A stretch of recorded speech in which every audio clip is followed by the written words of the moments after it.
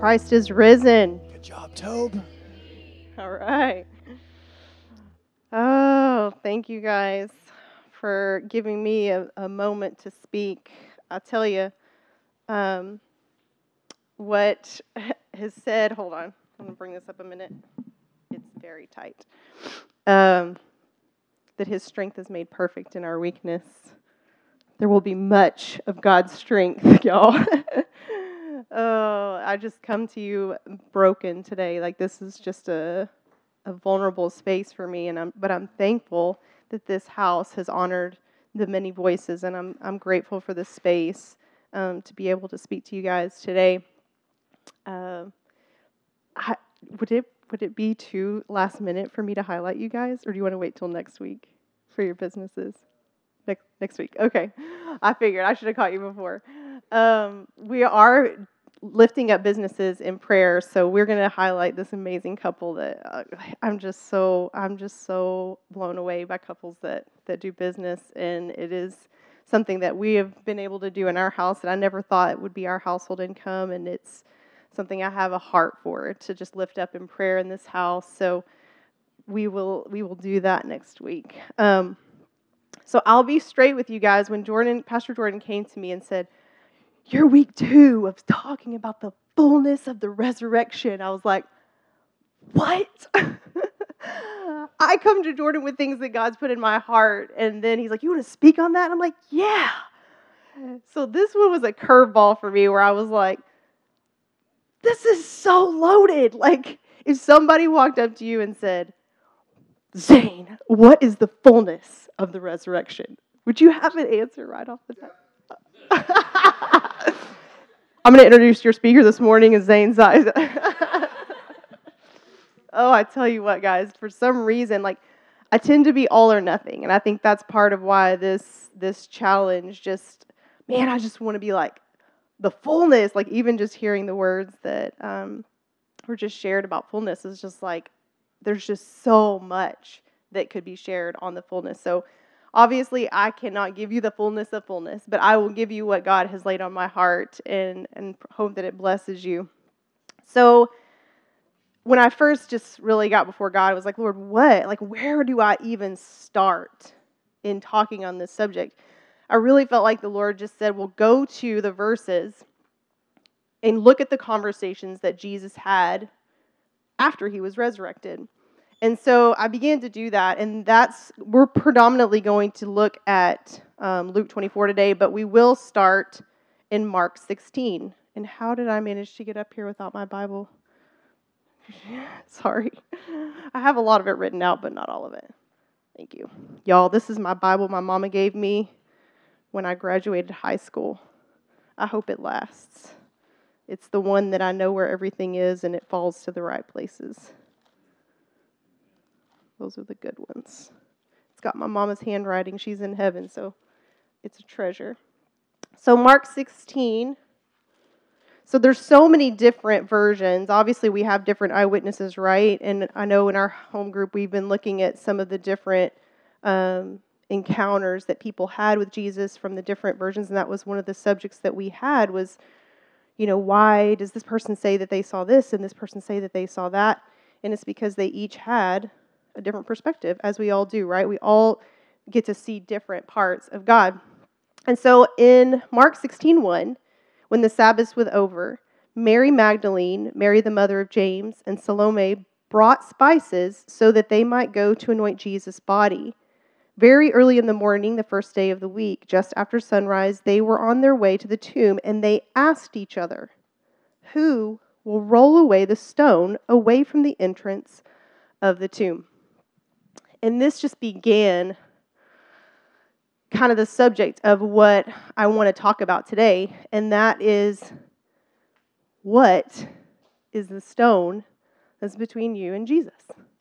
What is the thing, like you've got your worship, right? You've got your thing, and you want to come to the Lord, and you're like, how am I going to move this stone? Because we've all got stuff, right? We either got past, we've got worries in the present, we've got, I don't know, I feel like I've got more worries than I've got past. I think I worry over the decisions I made in the past. Like, shoot, we just ball it all up, right? And it gets really big and heavy, and we're like, how are we going to move this thing so that we can bring our worship to the Lord?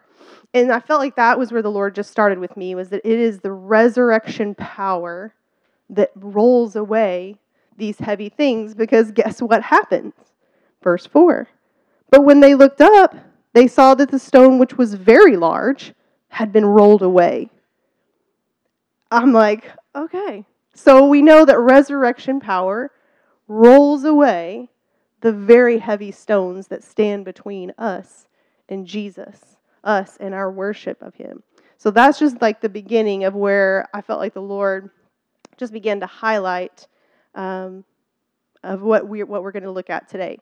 So we're going to look at some of the different encounter conversations that were had, and predominantly where the Lord first started with me was the Great Commission. Go into all the world and preach the good news to all creation. This is what he commissions his disciples. This is one of the main things he says to them after he has been risen from the dead. Whoever believes and is baptized will be saved, but whoever does not believe will be condemned. The verses we're going to look at today, I feel like the phrase about belief, the word belief, they did believe, they didn't believe, is all throughout almost every encounter that Jesus has with anyone after the resurrection. And so I'm like, God, why do we struggle with belief? You even say in some of these verses, why? How are you so slow of heart to believe? And so when I looked at this initially, I was like, okay, go into all the world, preach the good news. Whoever believes and is baptized will be saved. So if you guys want to go ahead, they're going to start queuing up a simple video for me. If any of you are like me and you've grown up in the church, I don't know about y'all, but I get Charlie Brown teacherish, and everything just starts getting real wah, wah, wah, wah, wah, right? Like it just starts sounding the same. And I've been in a season where, I don't know, like things have almost just gotten numb. If you've ever been there where you've tried, you do all the right things, but you just don't feel it, and you feel numb, and you just go through the motions. And so I just wanted to pull up a small video that basically is just going to give us a basic breakdown of the good news in words maybe you haven't heard before, maybe you have, but just to where we're all on the same page of what the good news is. I want y'all to watch this with me right now.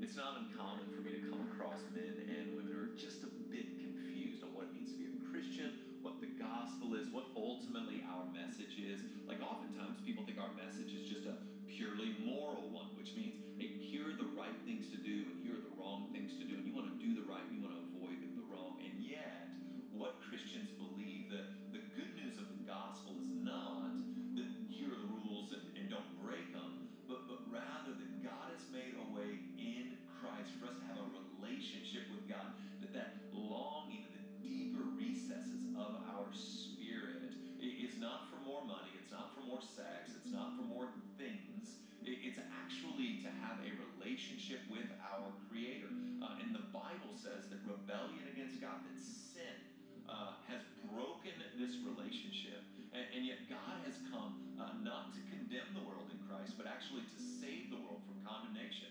So when you hear about Jesus, what you're hearing about is God in the flesh coming to close this gap between us and God by dying for our sins, and therefore having God's wrath absorbed in his death. And we see his ultimate victory in the resurrection, which is what Christians celebrate on Easter. And what this means for you and me is that when we repent of our sins and trust in Jesus, that all of our sins then, past, present, and future, are fully, freely, and forever forgiven. And we become sons and daughters of God on high, with all the privileges that come with that, access to God, souls that are put back together and reconciled to God. We find ourselves at that moment then beginning to be sanctified by the Holy Spirit, growing in righteousness. But what the gospel says, what it means to be a Christian, is surrendering to God's plan to forgive you of your sins, make your heart whole, and reconnect you with the thing that your soul is most thirsty for. I just pray that you would consider the gospel of Jesus Christ, that would bid you come home, that would bid you come and be made whole, that would bid you to come out of darkness and into light. This is the gospel, and I pray the Spirit give you eyes to see.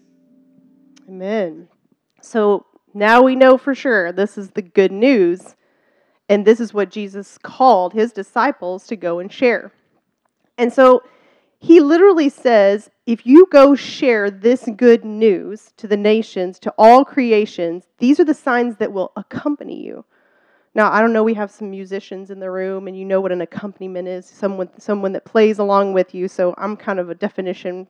My English teacher's voice is always in my head. Always have a dictionary next to you when you're reading. And so accompany says, go somewhere with someone as a companion or an escort, or to be present or occur at the same time as something else.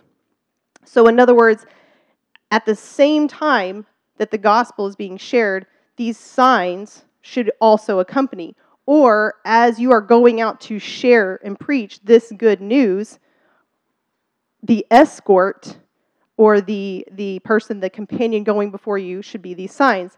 And what are these signs? There are 5. In my name, they will drive out demons. They will speak in tongues. They will pick up snakes with their hands.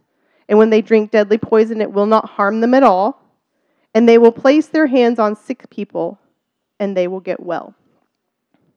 I don't know about y'all, but I need some accompaniment. So I'm just going to talk real straight with y'all. My mom was a first grade teacher. She was always like, I want you to be a teacher when you grow up. And I pulled enough staples out of walls and straightened enough desks and cleaned enough chalkboards to be like, I do not want to be in the classroom. So I'm going to just teach you from my heart. I do feel like God has given me a heart to teach, and it's going to be real simple. It's going to be real practical illustrations from the way that God talks to me. I hope I have a childlike heart. So if it's too simple and not Greek enough, profound for you, I apologize. This is just the way I talk. So I was left asking the Lord, do I believe? Do I believe? And am I preaching the good news if I don't have these 5 things? Now, obviously, I know this is where churches can get off into weird stuff, and they do some snake handling just to prove that they believe, and we're not going to do that today. When I think about when I think about the snakes, some of the reading I said, like, this was kind of, obviously, they were going out into villages, so this was like a common issue. You know, they're out and about, and these snakes would come up, so they would just know, like, they could deal with it, and it wouldn't be a problem. It's not that we actually have those issues as much. Maybe if we were in a cowboy church or something, we might, but we won't. We probably won't see snakes, right? But what I thought was, like, they did not walk in fear of harm. You know, these are some of the most major fears we have, is of death or of sickness. And so, like, when I think of these snakes or these deadly poisons, like, that's kind of confronting that. Like, they did not walk in fear of bad things happening to them. And so I just really began to say, God, I want you to show me what is it that you want to reveal to us in what it looks like to literally walk out the Great Commission. So we're going to visit some of the other encounters that Jesus had after he resurrected. So there's some pretty cool charts out there. The teacher and me almost wanted to print them out and have one in everybody's lap, but I didn't do it. So there is believed to be, I think it's like 10 encounters over the 40-day period. So I love how Jordan has led us back to just some of the timelines of the church. And even having done the Abiding Life Journal, like, I've never really looked into, like, this season of Eastertide. Like, all those things were kind of new to me, and really even just following in that. I know even right now, like, Lou Engle is doing a fast, like a Yeshua fast right now, for calling the heart of Israel back to Jesus. And just some really cool, like, 40-day markers that I'm seeing really are just part of what God's doing in the kingdom right now. And so how Jesus had these 40 days after he was resurrected. And so there's about 10 mentions that we know of, and some of them are just alluded to, and some of them are pretty clear. So we're going to jump around the Gospels, and we're going to look at some of those. So we've looked at Mary Magdalene and how, you know, she basically, no, we have not just yet. John 20. If y'all have your Bibles, I told the guys in the sound booth, who are amazing, thank you for doing that video for me. I said, I'm going to be all over the place, so I won't even give you all the different verses to have to pull up. So if you have your Bibles, go to John 20, verse 11.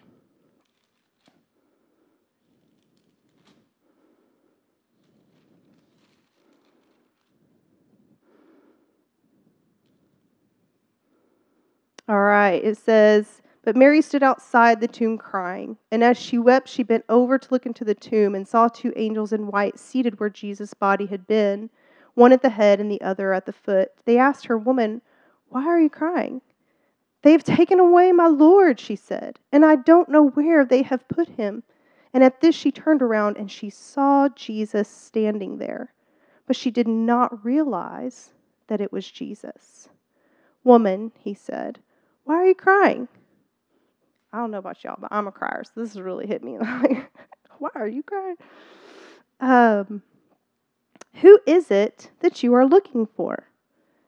Thinking he was the gardener, she said, "Sir, if you have carried him away, tell me where you've put him, and I will go get him." Jesus said to her, "Mary." She turned toward him and cried out in Aramaic, "Rabboni," which means teacher. Jesus said, "Do not hold on to me, for I have not yet returned to my Father." And Mary basically goes from here and she tells the disciples, "I have seen the Lord." So this is one of the first encounters. And I think, okay, so what we see there is Jesus was right there, and she didn't even know it was him. So I want you to remember that. Sometimes we see Jesus, and we don't even know it's him. So that's what we learned from the first encounter. And the second encounter is the other Mary and the Salome and Joanna, and they say probably one other woman. So I'm gonna take a little bit of creative liberty here. So Luke 24:10 talks about this one. And I don't know if you guys know this, but Luke 8:3 is where my mom and dad got my name. And it says basically these same women, Joanna, Susanna, they followed Jesus and they took care of him out of their means. So I would like to believe that my namesake was there at the second encounter of Jesus after the resurrection. I would like to believe that. So Luke 24. I should have marked these. I'm going to be back and forth, guys.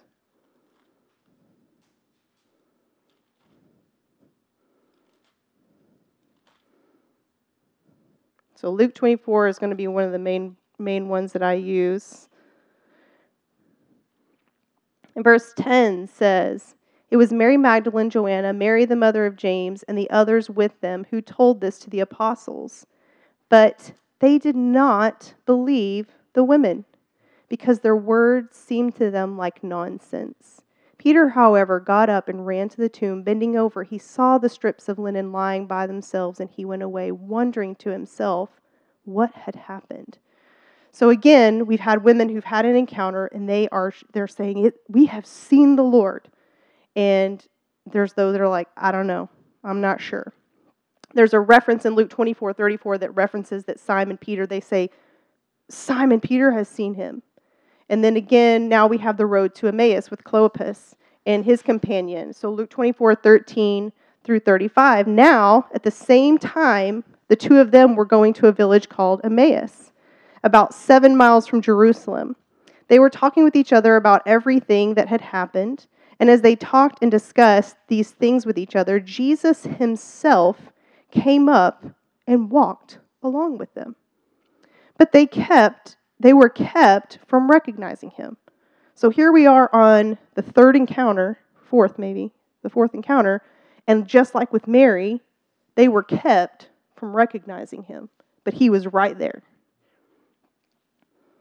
And this is the resurrected Jesus, walking in the fullness, right? So he just starts talking to him, right? What are you guys talking about today, guys? Verse 19, "Well, about Jesus of Nazareth," they replied. "He was a prophet, powerful in word and deed before God and all the people. The chief priests and our rulers handed him over to be sentenced to death, and they crucified him. But we had hoped that he was the one who was going to redeem Israel. And what is more, it's the third day since this all took place." And they knew the prophecies, right? "In addition, some of our women amazed us. They went to the tomb early this morning, but they didn't find his body. They came and they told us that they had seen a vision of angels who said he was alive. Then some of our companions went to the tomb and found it just as the women had said, but they did not see."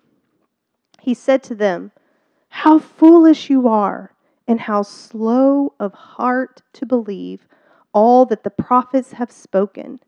Did not the Christ have to suffer these things and then enter his glory?" And beginning with Moses and all the prophets, he begins to explain to them what was said in the scriptures concerning himself. And so this is the first time that Jesus begins to reference, like the themes that I see throughout these encounters is that he references the Christ had to suffer. Their perception of the Messiah coming was like what we do in America, right? We want the fast-tracked, easy path. I'm like, they are no different than us. We are no different than them, right? We just want things to be simple, and we want it's like the speed pass at Six Flags, right? Like we just don't want to get in the line. We want it to go to the front. We want to be fast. We want blessing. We want favor. And Christ is saying, guys, don't you remember I have to suffer these things? The Christ had to suffer these things in order to enter into his glory. Why are you so slow of heart to believe? So this was the fourth encounter. Again, in John 20, verse 19 through 25. I'm going to try to mark this with my tissue.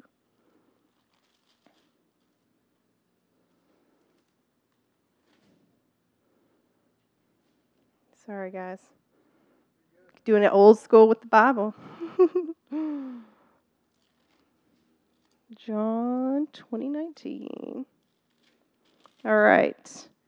On the evening of that first day of the week, when the disciples were together with their doors locked for fear of the Jews, Jesus came and stood among them, and what did he say? "Peace be with you." After he said this, he showed them his hands and his side, and the disciples were overjoyed when they saw the Lord.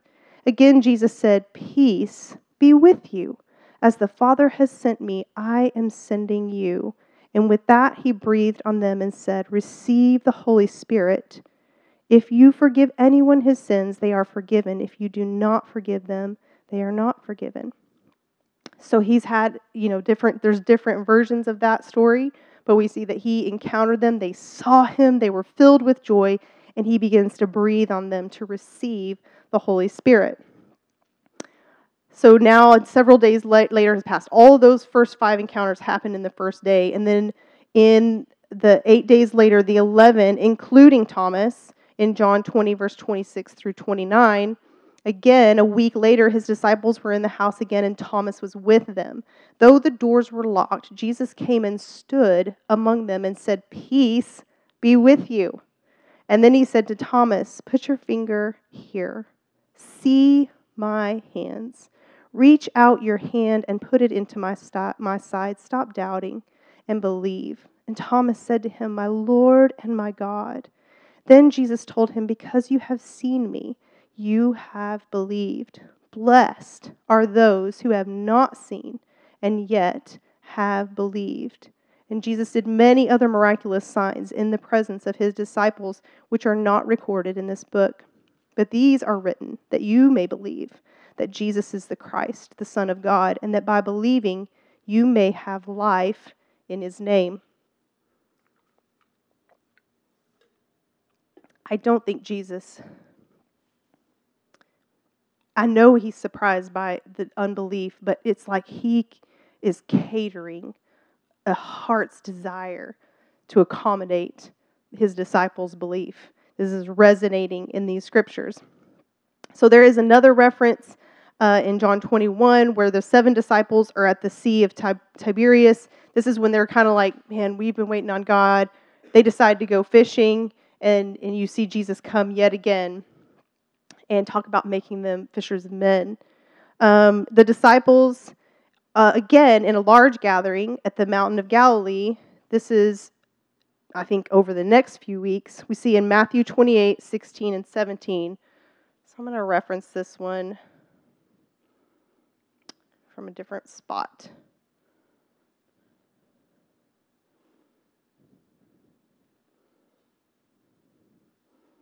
So in regards to the 7 disciples, 8 days later, his disciples were inside again, and Thomas was with them, although the doors... Oh, sorry, wrong one. My bad. I'm jumping. Okay, so in Galilee, he appears Now the 11 disciples went to Galilee, into the mountain to which Jesus had directed them, and when they saw him, they worshipped him, but guess what?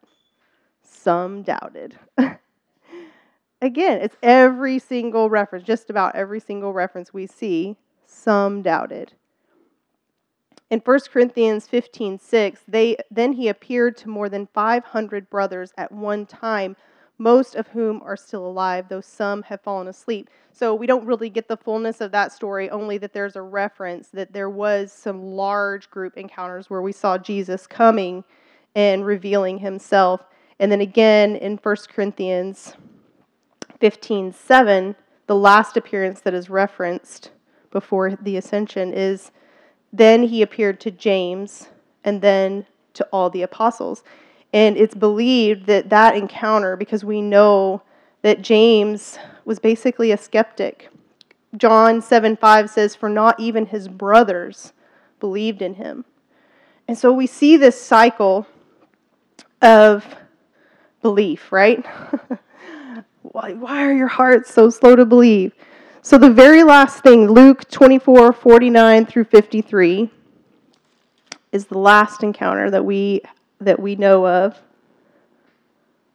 Luke 24, that doesn't even make sense. Hold on. Oh, because I'm in John. I'll tell you.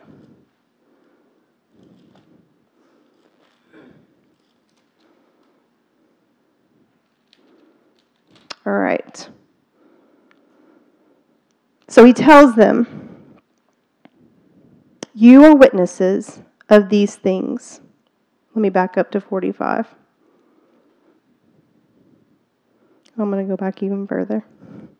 He said to them, this is what I told you while I was still with you. Everything must be fulfilled that is written about me in the law of Moses, the prophets, and the Psalms. Then he opened their minds so they could understand the scriptures. He told them, this is what is written. The Christ will suffer and rise from the dead on the third day, and repentance and forgiveness of sins will be preached in his name to all nations, beginning at Jerusalem. You are witnesses of these things. I am going to send you what my Father has promised, but stay in the city until you have been clothed with power from on high. And that's the second reference that we see of Christ wanting to give them the Holy Spirit. So this is the bulk of the encounters that we see Jesus having, and the conversations that we see him having is crying out for the Great Commission. We see him saying, whoever believes will be saved. He is calling them out. Don't be slow of heart to believe. Receive the gift of the Holy Spirit. So as I'm going through all this and it's stirring inside of me, I'm like, God, what do we have to do to get the Holy Spirit accompanying these signs in us? What do we have to do to have the Holy Spirit's resurrection power operating in us in such a way that the stones that are in between us roll away, and that we not only encounter Jesus face to face for ourselves, but that we are walking in the constant power of God to give that revelation to others. So I'm going to propose a theory. This is how God talks to me. Has anybody seen The Chosen? Does anybody see Jesus in The Chosen? He's my favorite. I like the different ways that people have taken on the challenge of depicting Jesus. God bless these actors who, that would just be a humbling role. And so obviously in life, we give our lives to Jesus. We believe, we say, Jesus, I believe that you are the Son of God and that you have desire relationship with me. And we choose to be a follower of Christ. And what becomes our desire, right? Holy Spirit, make me look like Jesus. This is what we want, right? We want so bad for when people to look at us, they see Jesus. Man, if I could just be Jesus, that would be it, right? And so something that the Lord began to show me was there have been times where I have looked to people in my life, right, to be Jesus to me. And I have put stones of offense or stones of disappointment that God wasn't who he said he was going to be. And God called me on the floor, y'all. I didn't even put mascara on. I can't believe I haven't cried yet because it's coming, I'll tell you. He said, that was not me. Just called me out straight up. You're mad, but that was not me. And so I just begun to repent and say, God, wherever I have allowed who you are and the representation of your spirit between me and humanity to be skewed, I ask that you would set it straight. And so we know, I don't know if any of y'all have ever heard the analogy that how can a perfect God accept us, simple believers? Like how could he let us into his perfect heaven when we have sin? We do not have perfection. And so there's been the analogy, well, when we ask Christ to become our Savior, now he stands in front of us, right? And so when God looks at us, he sees his Son and he says, come to me. And that's how we can then come to the Father, is because Jesus stands as the perfect sacrifice between us and the Father, and now we can enter into his rest. And so I really just felt like the Lord began to challenge my thinking, and that the work of the Spirit, that the resurrection fullness that the Holy Spirit wants to work in us is to begin. I didn't know how to depict this. If I could make Jesus sunglasses, I would have done that, but I'm not that good. But just begin to let Jesus be the filter for which we see humanity, and not always expecting someone to be Jesus to us, because we can't be, right? We can't even walk around with our own Jesus mask. We are not that good. We struggle to believe, just like the disciples who had just seen with their own eyes. They touched the holes in Jesus' hands. They put their fingers in his side, and even they doubted. Even they struggled to believe. They were slow of heart to believe. And so I began to just have this deep stirring. Y'all, I will not teach on Acts, but we're going to touch into it for just a minute. In Acts 3, Peter is facilitating the healing at the temple of the beggar, right? That's been there forever. Everyone knows him. Oh, that's the temple beggar. And here, all of a sudden, we have the story where Peter says, I don't have silver or gold, but what I have, I give you. I've been so challenged. I love you guys. I love this body of believers. You guys sharpen me like iron, like so much. I'm so thankful for the different teachings and the way that Brittany did the homeless bags for the young people. That has been in our car, and that's been such a tangible expression of God's love. And yet it challenges me, right? There's this veteran that stands at the edge of Walmart, and we've helped him a couple times. And just yesterday we gave him our last bag, and he has the most brilliant blue eyes. And he was like, yes, thank you so much. This helps. Anything helps. And I just left just being like, God, I just want to be Peter. I just want the accompanying signs that silver and gold have I none, but what I have, I give thee. And just to see the wholeness and the fullness of those encounters walking in people's lives. And by faith in the name of Jesus is how Peter did it. So we're going to jump to Acts for just a hot minute before we wrap this up. I won't be long.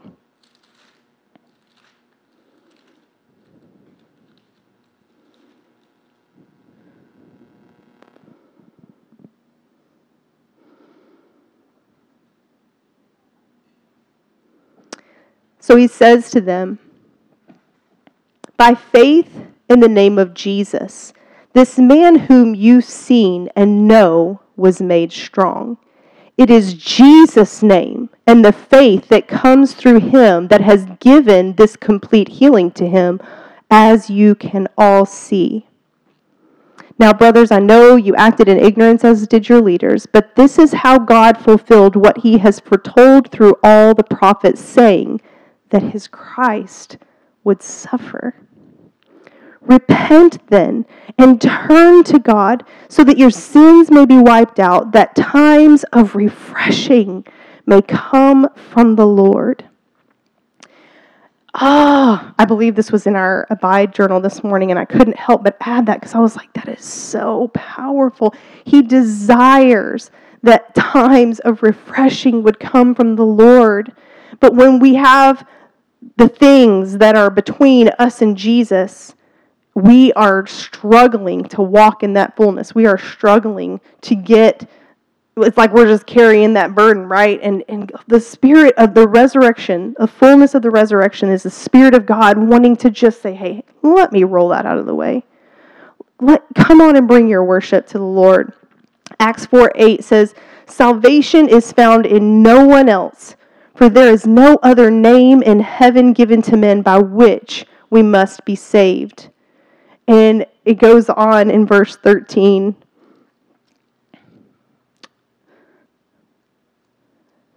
When they saw the courage of Peter and John and realized that they were unschooled, ordinary men. Do we have any of those in the house? Come on. They were astonished, and they took note that these men had been with Jesus. But since they could see that the men who had been healed standing there with them, there was nothing they could say. What are they going to say? They start scrambling. The next verses are like, what are we going to do? We got this guy, he's jumping up and down. He's praising the Lord. Everybody knows him. Like, we can't deny the evidence. So, this is my challenge. This is my heart. I believe that if Jesus had just risen from the dead and he were to come into this house today, he would say the same. Go into all the world and preach the good news to all creation. Whoever believes and is baptized will be saved. And these signs will accompany those who believe in my name. They will drive out demons. They will speak in tongues. They will pick up snakes with their hands, and when they drink deadly poison, it will not hurt them at all. And they will place their hands on sick people, and they will get well. So I do not have anything profound. I just know that the Spirit of God, the same Spirit that raised Christ from the dead, dwells in us. When we take Jesus into us and say, I need you. I need you to be my forgiveness of sins. I need you to be my Savior. That resurrection power moves in, and thus comes the accompaniment. I don't know if you guys, I will be honest, I've started a couple different things. So when we got this second one, I haven't been as good with these Abiding Life journals, but this is so powerful, and I'm so thankful for Andrea for putting this together and just the way that it keeps us checked. And so the day-to-day buzz, right? Like, how do you stay in step with that resurrection power? It gets kind of put on a shelf. It goes dormant. We forget how to walk in it. And I love the weekly examine. And I want to read this to you as a challenge.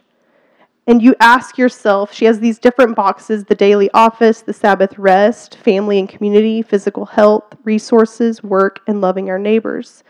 And the question we ask ourselves in the weekly examine is, have I invited your presence, Holy Spirit, into these areas of my life?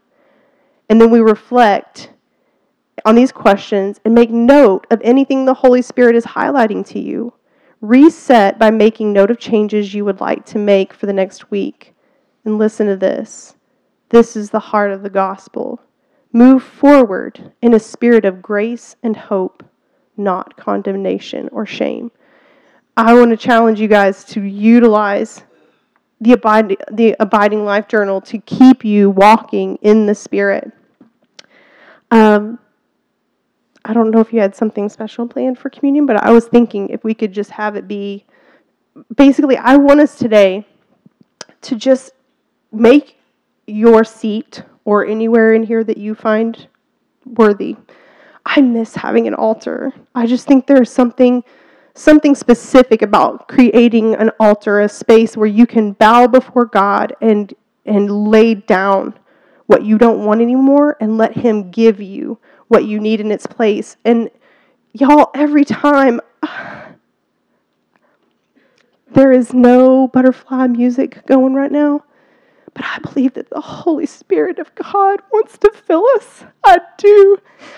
And I believe that if we come to Him and we lay down whatever huge stones, right, have gotten between us and Jesus, He will roll them away and He will fill you with the accompanying signs that go for those who believe. I believe that we are those that are called to carry this resurrection power on the daily. Y'all, I have gotten so far and so dormant, which is why I come to you wide open today. Like, God, really, of all the things, these signs have not been evident in my life, and my heart is grieved because we have a world who does not know our Savior, and they need Him.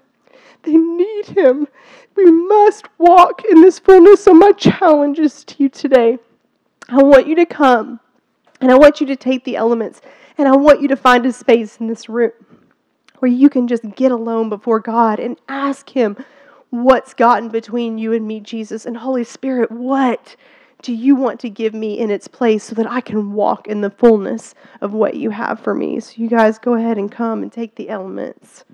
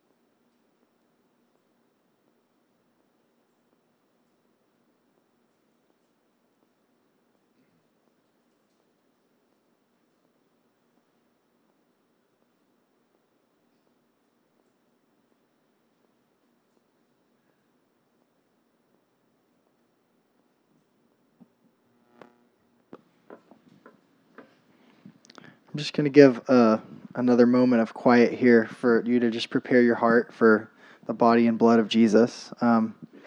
If you want to follow with what Susanna was suggesting, then you can kneel at your seat as if you're coming to an altar. And let's just, in a minute, I'm going to read a scripture, and then we'll all take together.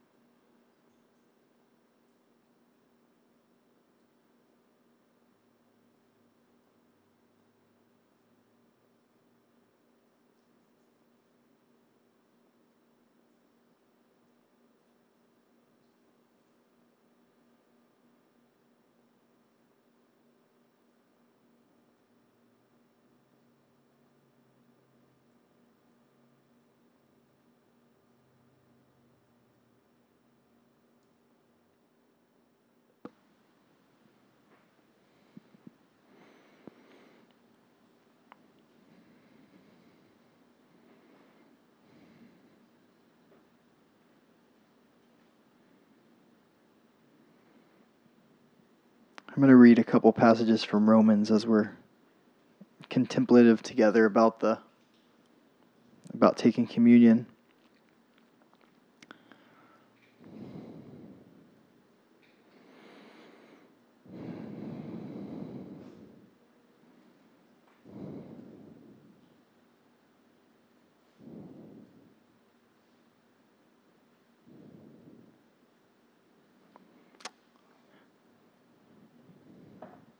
Once I was alive apart from the law, But when the commandment came, sin sprang to life and I died. I found that the very commandment that was intended to bring life actually brought death. For sin, seizing the opportunity afforded by the commandment, deceived me, and through the commandment put me to death. So then the law is holy and the commandment is holy, righteous and good. Did that which is good then become death to me? By no means. Nevertheless, in order that sin might be recognized as sin, it used what is good to bring about my death, so that through the commandment sin might become utterly sinful. And some people like to really hang out in Romans 7 and talk about how bad we are. But I'm really glad that Romans 8 exists. I'm going to read you all a little bit of Romans 8 here. Therefore, there is now no condemnation for those who are in Christ Jesus, because through Christ Jesus, the law of the Spirit who gives life has set you free from the law of sin and death. For what the law was powerless to do because it was weakened by the flesh, God did by sending His own Son in the likeness of sinful flesh to be a sin offering. And so He condemned sin in the flesh, in order that the righteous requirement of the law might be fully met in us, who do not live according to the flesh, but according to the Spirit.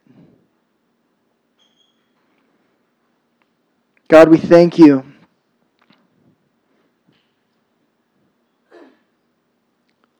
that there are no longer temporary lambs, but that there is one lamb, one who is worthy, one who is spotless, one who would be worthy to open the scroll, release your both your mercy and your judgment on the world. And so, God, we just stand before You right now and we say, once again, we trade our living by the flesh. We trade our living by the law for living in Your Spirit. We repent of the ways that we have tried to earn Your mercy. And God, once again, we just say, as we take Your body, as we take Your blood, let Your Spirit fill us new. Let it empower us to become the fulfillment of the law in Jesus. So Jesus, thank You for Your body. Thank You that we were willing to go to the cross. Thank You for Your blood. And thank You that You rose again so that You could show us what a risen life would look like. In Jesus' name, amen.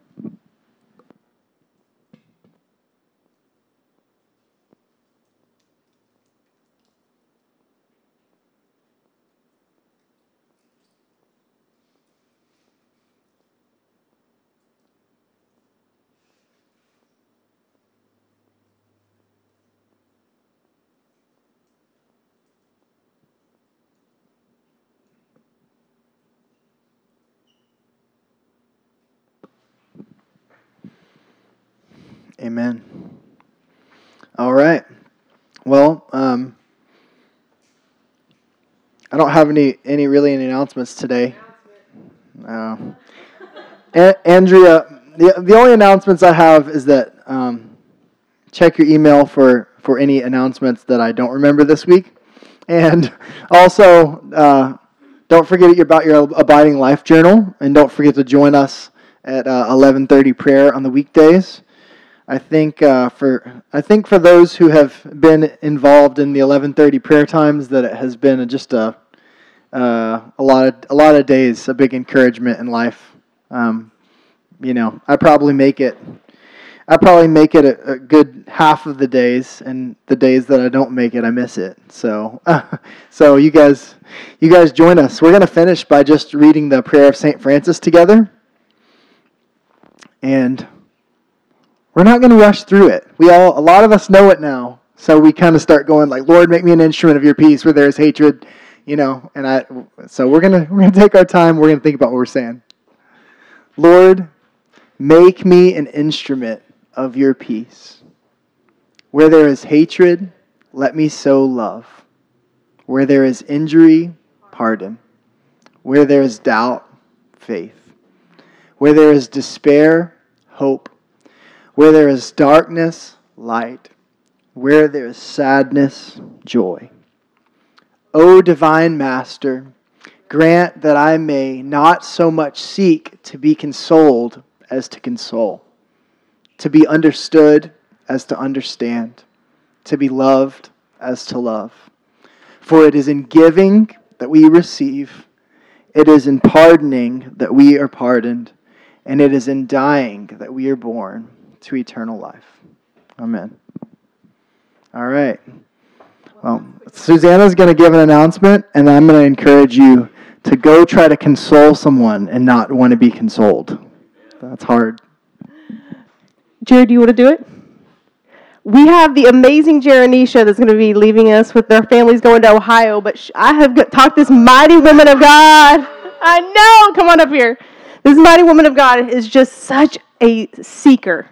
And she's already gone through this incredible Bible study, and it was brought to my attention again. And so she's going to walk us through it. So real quick, tell us what we're doing.